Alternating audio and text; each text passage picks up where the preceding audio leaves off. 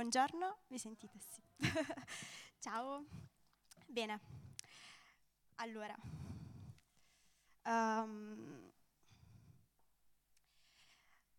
quando ho pensato a cosa posso condividere, sì, ci possiamo accomodare, scusate. Quando ho pensato a cosa posso condividere con la Chiesa, ho pensato di focalizzarmi su quello che un po' stiamo vivendo come Chiesa, più di Dio e meno di me. E allora chiedevo al Signore, dicevo, Signore, ma mi puoi dare tu dei modi per vivere più di te e meno di me? Stiamo sentendo tanti modi di come vivere più di Dio e meno di noi stessi. E ogni volta che penso ci approcciamo alla parola, Dio ci dà sempre modi infiniti di vivere più di Lui e meno di noi. Però in questo periodo leggevo Proverbi e voglio iniziare così leggendovi Proverbi 4 dal 20 al 27, che dice: Figlio mio, sta attento alle mie parole, inclina l'orecchio ai miei detti. Non si allontanino mai dai tuoi occhi, conservali in fondo al cuore, poiché sono vita per quelli che li trovano, salute per tutto il corpo. Custodisci il tuo cuore più di ogni altra cosa, poiché da esso provengono le sorgenti della vita. I tuoi occhi guardino bene in faccia, le tue palpebre si dirigano dritto davanti a te, appiana il sentiero dei tuoi piedi, tutte le tue vie siano ben preparate. Non girare né a destra né a sinistra, ritira il tuo piede dal male. Il Signore mi ha fatto risaltare due cose: custodire il cuore, e non girare né a destra né a sinistra. Ho detto: Dio, ma che significa custodire il cuore? Cioè, come posso farlo praticamente proprio? E quello che mi veniva in mente è che custodire il nostro cuore vuol dire far battere il nostro cuore per quello che fa battere il cuore di Dio, avere i desideri che Dio ha, avere i sogni che Dio ha. E sentivo molto questo: custodire il tuo cuore vuol dire agire secondo il cuore di Dio, tutto quello che sei, tutto quello che fai, secondo il cuore di Dio. Perché è scritto: il Signore si è scelto uno secondo il suo cuore. E tu sei fatto secondo il cuore di Dio. E ho voluto un attimo mettere in più punti questo, come posso fare questo, come posso custodire il mio cuore. Fondamentale è conoscere Dio, conoscendo Dio. Non possiamo sapere cosa fa battere il cuore di Dio, non possiamo sapere quali sono i desideri, i sogni di Dio se non conosciamo Dio. Non possiamo saperlo. E conoscendo Dio, conoscendo chi Lui è, le sue caratteristiche, come è fatto, inizierei anche a conoscere te stesso, a dare un'identità a te, figlio di Dio, quella vera identità che nessuno può smuovere, che il nemico non può smuovere. Quindi, quando inizierai a capire chi sei in Cristo, inevitabilmente riuscirai a far battere il tuo cuore per le cose di Dio, ad agire secondo il suo cuore. Un altro modo è non sviare né a destra né a sinistra, avere dritto davanti a te lo scopo per cui sei stato creato, avere dritto davanti a te il motivo per cui tu vivi, per cui tu sei qui.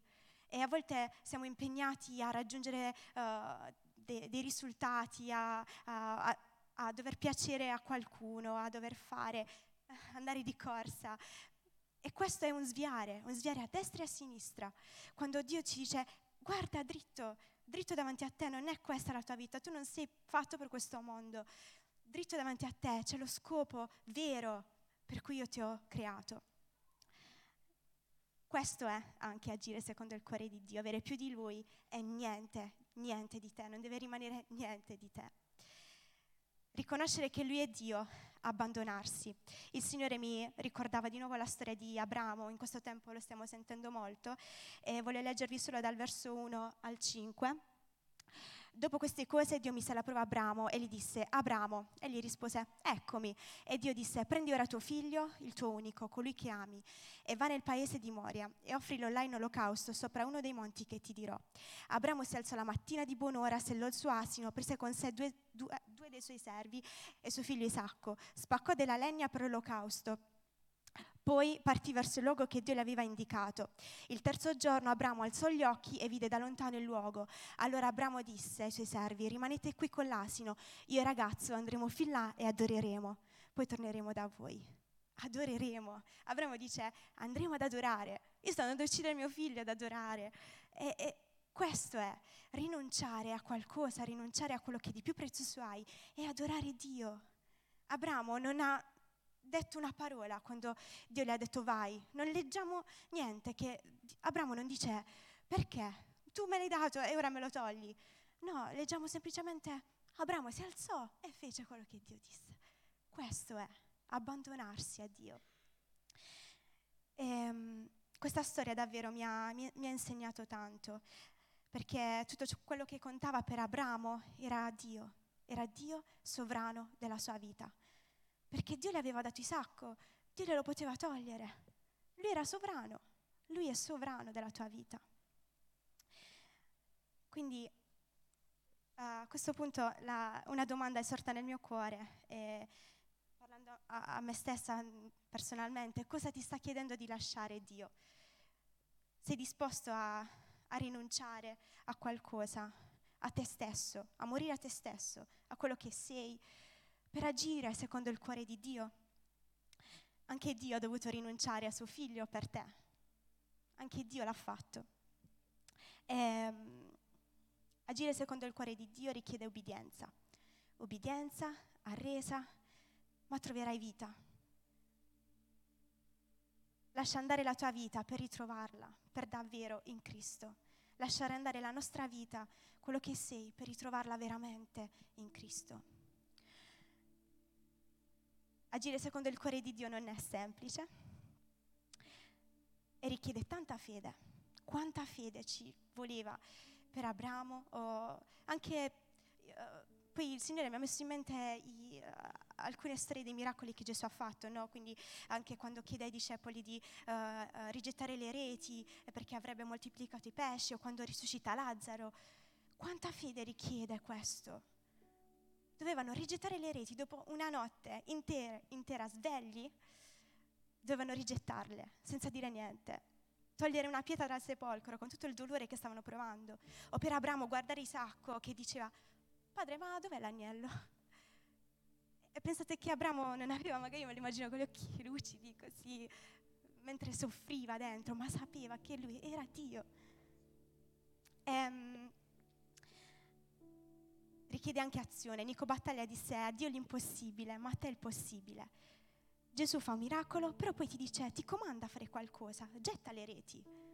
Mentre lui è lì che ti guarda mentre lo fai, gettale, togli la pietra. Tu devi fare qualcosa, devi fare quello sforzo di rinunciare a te stesso, a quella cosa. Quindi vado più velocemente, ho finito. Perché farlo?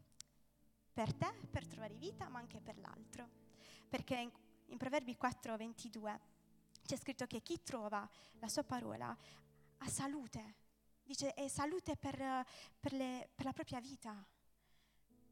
Per avere vita devi agire secondo il cuore di Dio, se no non stai vivendo, non è vita. E quando chi ti sarà accanto troverà te, troverà il tuo cuore, perché chi c'è accanto ci vive. Anche per l'altro sarai salute, anche per l'altro sarai benessere, perché tu devi riflettere di Gesù, della luce di Gesù, di tutto quello che Gesù è. Per seguire l'esempio di Gesù, Gesù l'ha fatto, era 100% uomo e 100% Dio. Non lo dimentichiamo, perché Gesù non è stato semplice per Gesù, ma l'ha fatto in obbedienza, perché era quello il suo scopo, perché Gesù non ha svoltato né a destra né a sinistra, ha guardato dritto davanti a lui, alla croce. Quindi se anche fosse solo per seguire l'esempio di Gesù, ne vale la pena. E per avere vita in eterno, in abbondanza, come ho detto già. Voglio concludere con un pensiero.